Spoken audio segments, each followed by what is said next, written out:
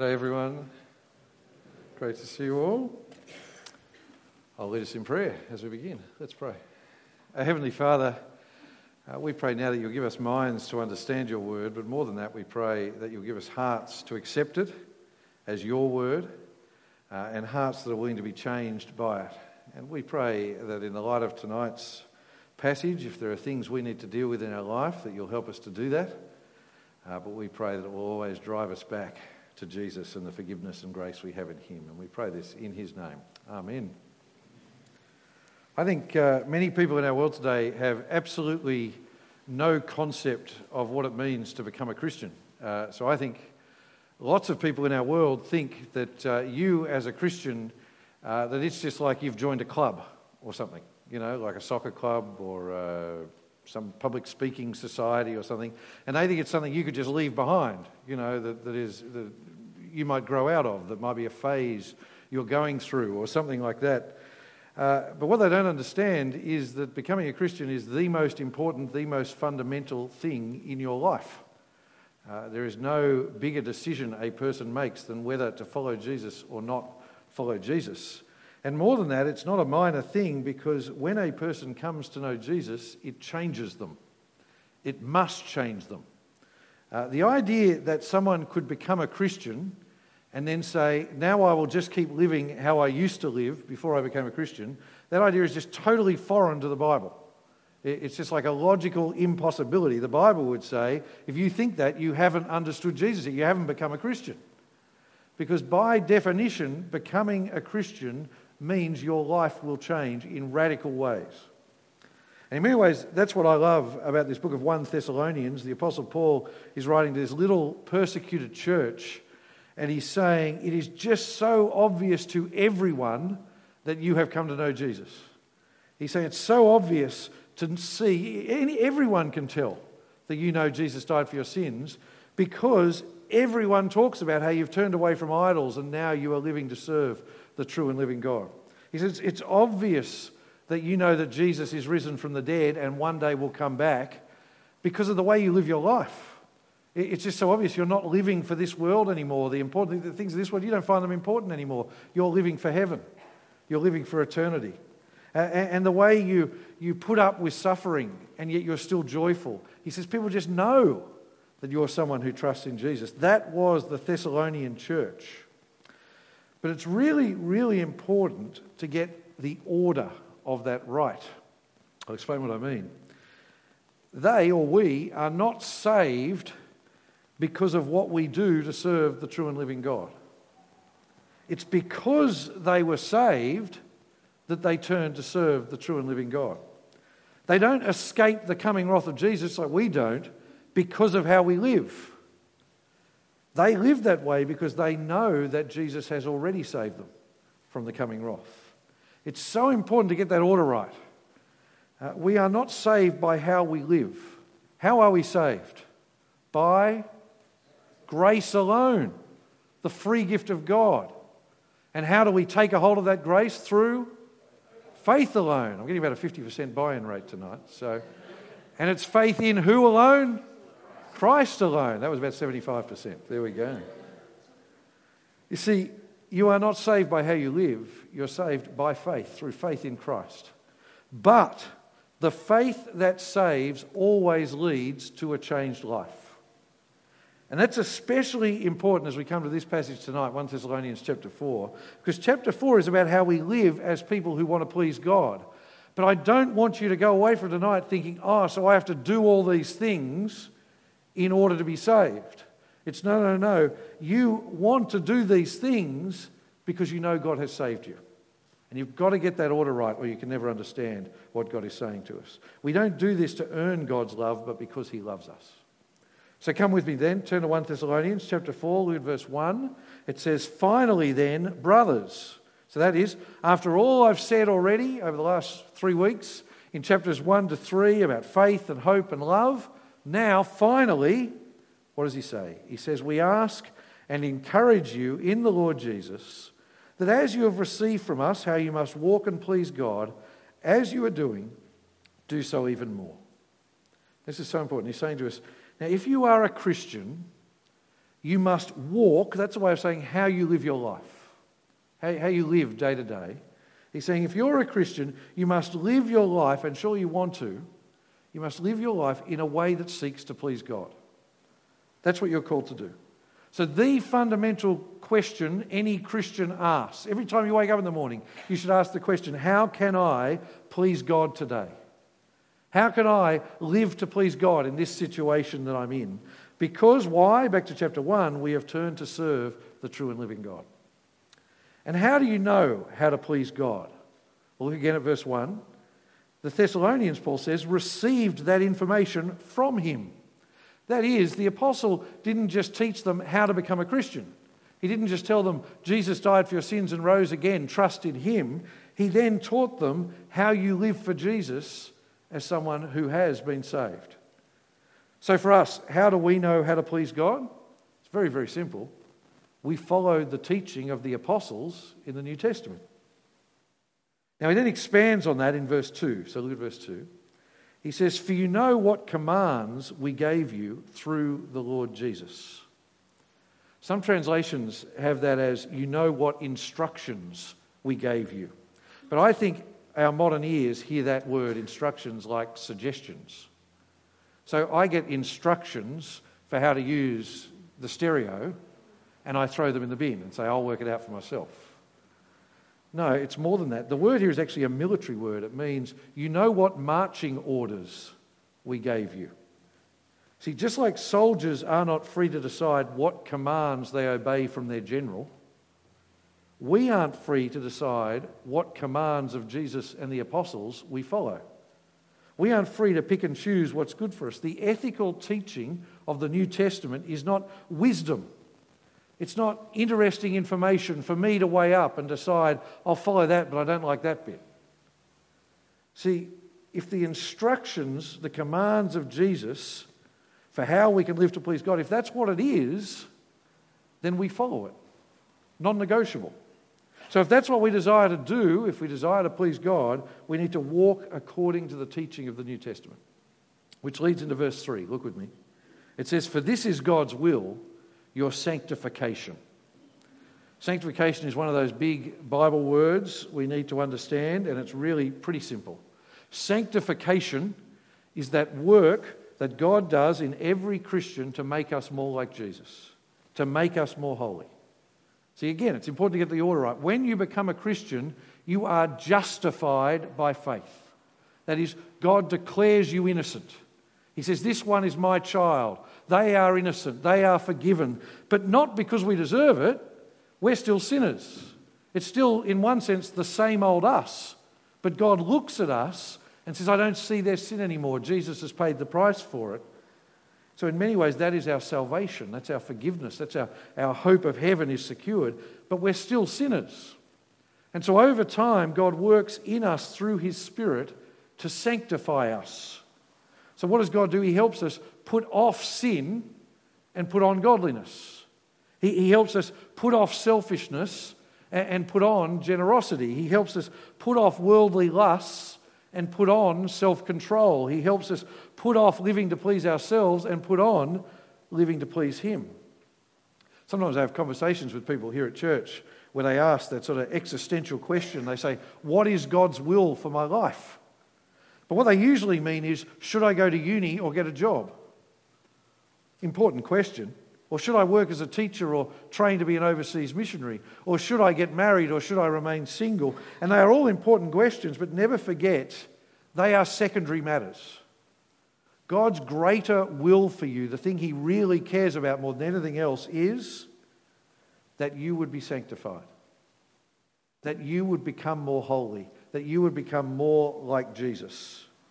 And God does that work in you by his Spirit, but he also calls on us to do that work in ourselves. We cooperate with him to seek to be more holy, to be sanctified. So now back to the passage.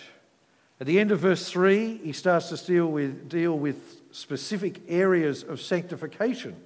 And there are 3 areas in this passage that he deals with: sexual immorality, love for our brothers and sisters, and work. So let's look at each in turn. Sexual immorality first. Look at the end of verse 3. He says, God's will is that you abstain from sexual immorality, so that each of you knows how to control his own body in sanctification and honour, not with lustful desires like the Gentiles who don't know God. This week I was reading a commentary, and it was written in the 1940s on 1 Thessalonians, and this is what the writer said. He said, "It comes as a surprise to the modern reader," by that he meant someone in the 1940s, "that the first issue Paul chooses to deal with is sexual immorality, because this is not an issue of our time." I don't think he understood people's hearts very well, but anyway. But then he says, but you have to understand, unlike our time, the 1940s, the world of the first century that the New Testament was written to, in that world, adultery and homosexual practice were encouraged and generally accepted. And fornication, that is sex before marriage, was considered normal, and to oppose it was seen as strange. It's amazing what 60 years has done, isn't it? See, since he wrote that, his description of pagan Greek culture of the first century could just be describing Sydney in 2018. In fact, it is describing Sydney in 2018, where our modern world says, if it feels good, do it. Follow your lusts. And how can you tell people that they're not able to fulfill their desires and their passions? So for us, I don't think we are surprised that sexual immorality is the first topic that it deals with, because we live in a promiscuous, sex-mad world just like the time of the Bible. I think that shocks people sometimes. I think they think, you see, the Bible's ethics have to change because the world is different now. It's exactly the same. Now understand, the word sexual immorality covers all forms of sexual activity outside of marriage. So it includes adultery, it includes all homosexual practice, it includes fornication, that is sex before marriage. Today it would also include viewing pornography, because the word is actually porneia, from where we get pornography. In 1 Corinthians, we're told that our bodies are not our own. So if you ever think, it's my body, I'll do with it what I want, it's not your body, it's God's body. And so Paul tells us we must not debase it with sexual immorality. Interestingly, the Bible is actually very positive about sex. It says sex is a wonderful gift from God for joining people together in lifelong marriage. That is what it's for. The point of sex is so that it works to help bind two people who've made a lifelong commitment to one another together forever. That's why the Bible's teaching on sex is, if you are married, do it a lot, because that's its purpose. But then the Bible says if you use it for something it's not designed for, that is not part of God's good design, it actually damages us horribly. You see, it damages our souls and it dishonours God. See, our world, like theirs, says, follow your desires. And interestingly, in the last 10 years or so, the world has gone on the attack and even says the Christian worldview is harmful. It's harmful not to express your desires and passions. There's been a bit of a kerfuffle in the newspapers this week about Anglican schools here in Sydney. Have you seen that on the ABC or the Sydney Morning Herald? And one person wrote into the Sydney Morning Herald and they said, the teaching about sex, and by that they meant biblical teaching, that I received at my expensive Anglican private school was damaging to me because it told me that I was not able to fulfill my desires and live out my passions. So that's the way our world views it. But God's view is very different. God says, no, I haven't made you to be an animal that just can't control itself. God says, you are human beings. You are made in my image, and I value self-control. So look at verse 4. He says, so that each of you knows how to control his own body in sanctification and honour, not with lustful desires like the Gentiles who don't know God. See, our world says, just follow your passions. That's not what it is to be a human being. A human being is made in the image of God, and so we exercise self-control. But more than that, Paul says, sexual immorality harms other people as well. Just look at verse 6. He says, this means one must not transgress against and defraud his brother in this matter, because the Lord is an avenger of all these offences, as we also previously told and warned you. See, the modern world likes to say, what's it to you what two consenting adults do? as if sexual immorality has no other consequences. But when people commit adultery, they are horribly hurting other people. Not just the person they're committing adultery with, but the family of that other person. Most horribly, the children of that other person. They are damaging other people. And when people sleep together without getting married, they are taking something away from that person that they have not made enough of a commitment to own. And they are taking something away from potentially that other person's future marriage partner. They are stealing when they do that, and God says, I am an avenger of all these offences. And people today like to say, oh, but pornography, no one gets hurt by that, it's just sort of one person. Look at the computer. Do you know the awful damage that pornography does to the damaged, horribly damaged people who produce it? It is not a victimless crime. It's horribly damaging. And God says this is not just a minor matter. To reject God's teaching on sexual ethics is to reject God. Look at how strong he puts it in verse 8. He says, therefore, the person who rejects this does not reject man, but God, who also gives you his Holy Spirit.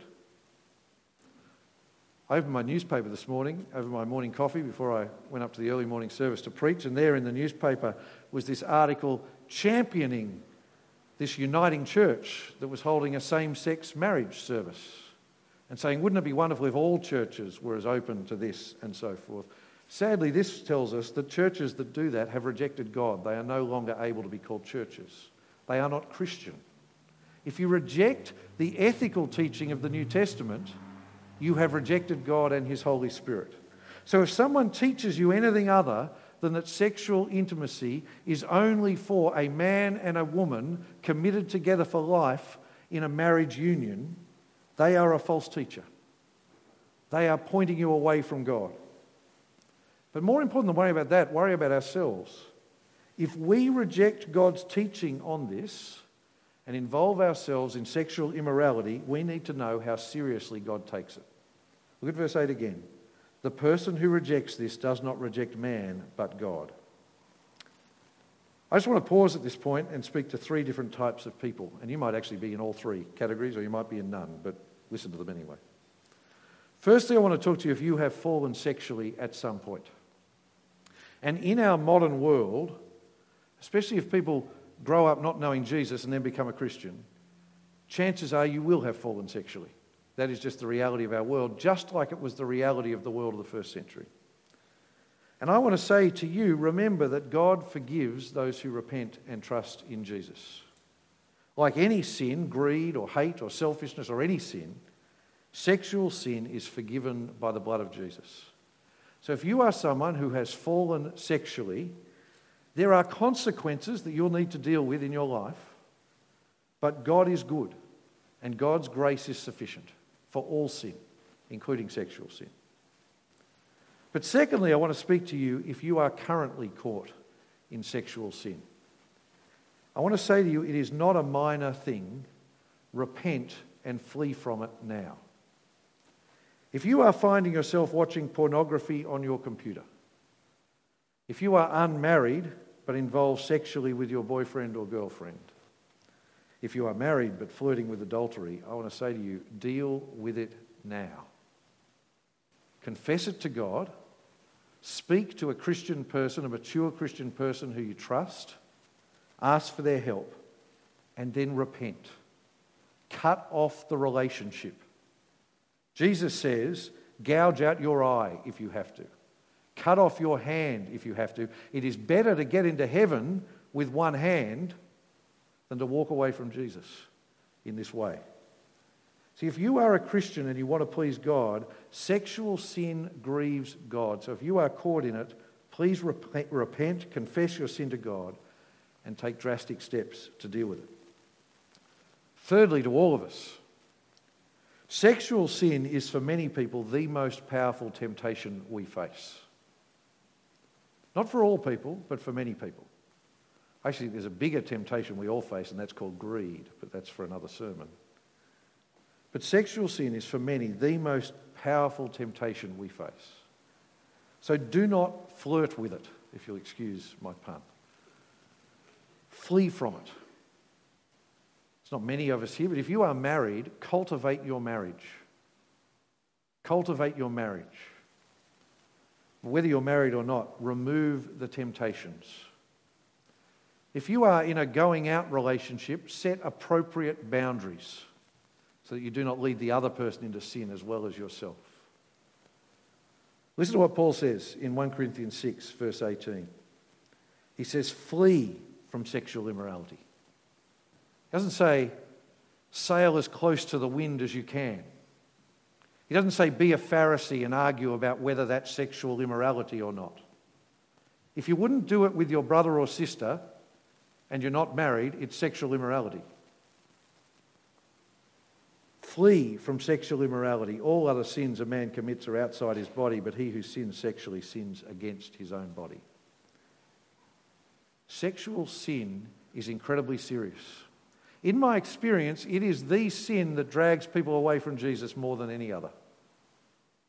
Because what happens is people fall in sexual sin and they then find they just can't confess it. And so they justify, they say, I'm not going to follow Jesus anymore because they're guilty about it. Do not do that. Even if you've fallen in this area, remember Jesus forgives you, but you need to repent and trust in him. But of course, God is not a one-issue God, as much as our world likes to tell us he is. I think God deals with sex first, not because he's obsessed with sex, but because we're obsessed with sex. But if we move on, the next part of our sanctification Paul addresses is brotherly and sisterly love. Look at verse 9.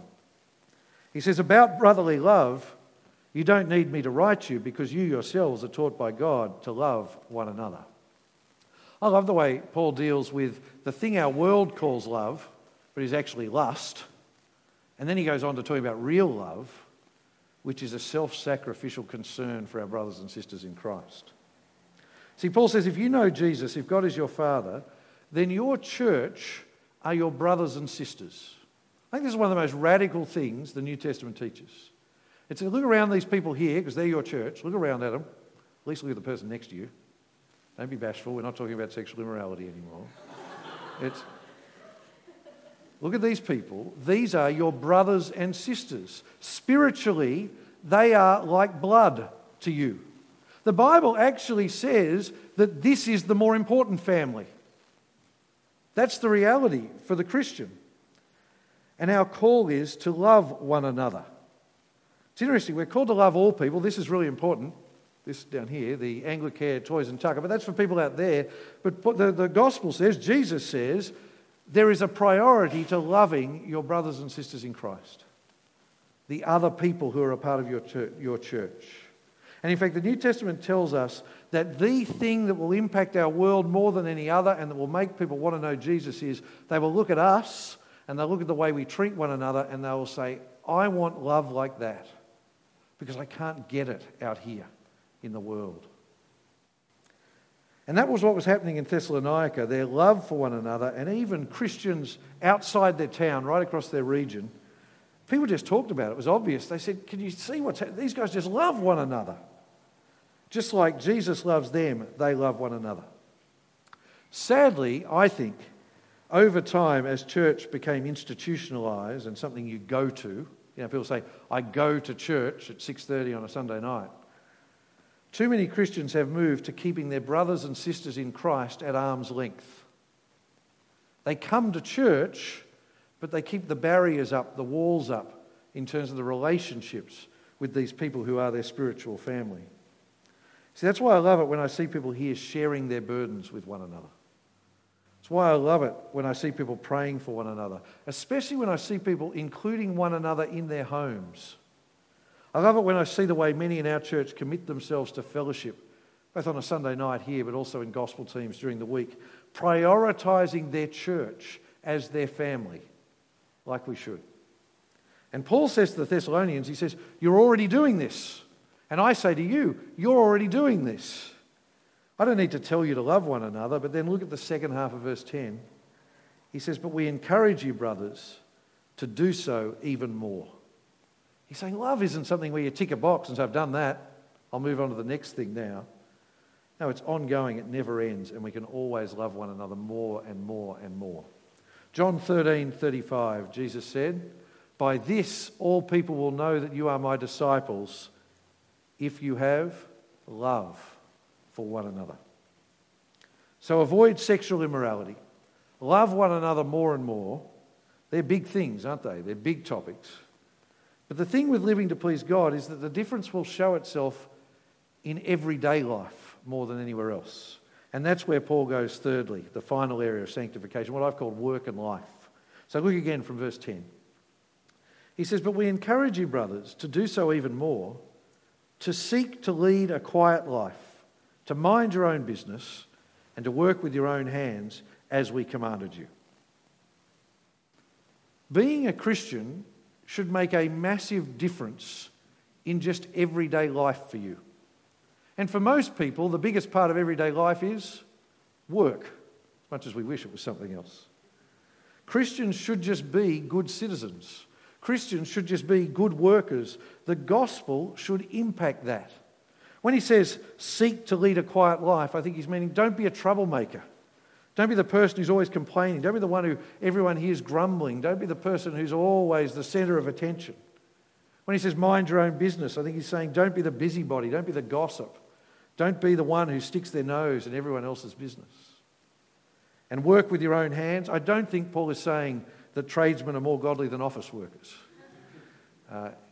If working with your own hands was a prerequisite for godliness, I am in all sorts of trouble because I'm the most hopeless person in the world at that. And he's saying, don't be idle. Be a producer. Be someone who works hard. He's not denigrating the person who can't find work or who is unable to work, but he is denigrating the person who refuses to work. You see, he's saying godliness will just show in your attitude to your work. Are you someone who contributes, or are you someone who gets carried by others? And why do we do those things? Look at verse 12. So that you may walk properly in the presence of outsiders and not be dependent on anyone. So we do it so that when non-believers look at us, they say, he's not trying to get a free ride. She's a hard worker. She's someone who helps others rather than always expects others to help her.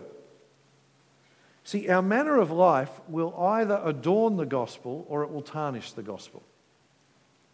See, we want people to know we're Christians, don't we? We want people, I hope you do at your uni or your work or your school or wherever you are. I hope you want people to know you're Christians.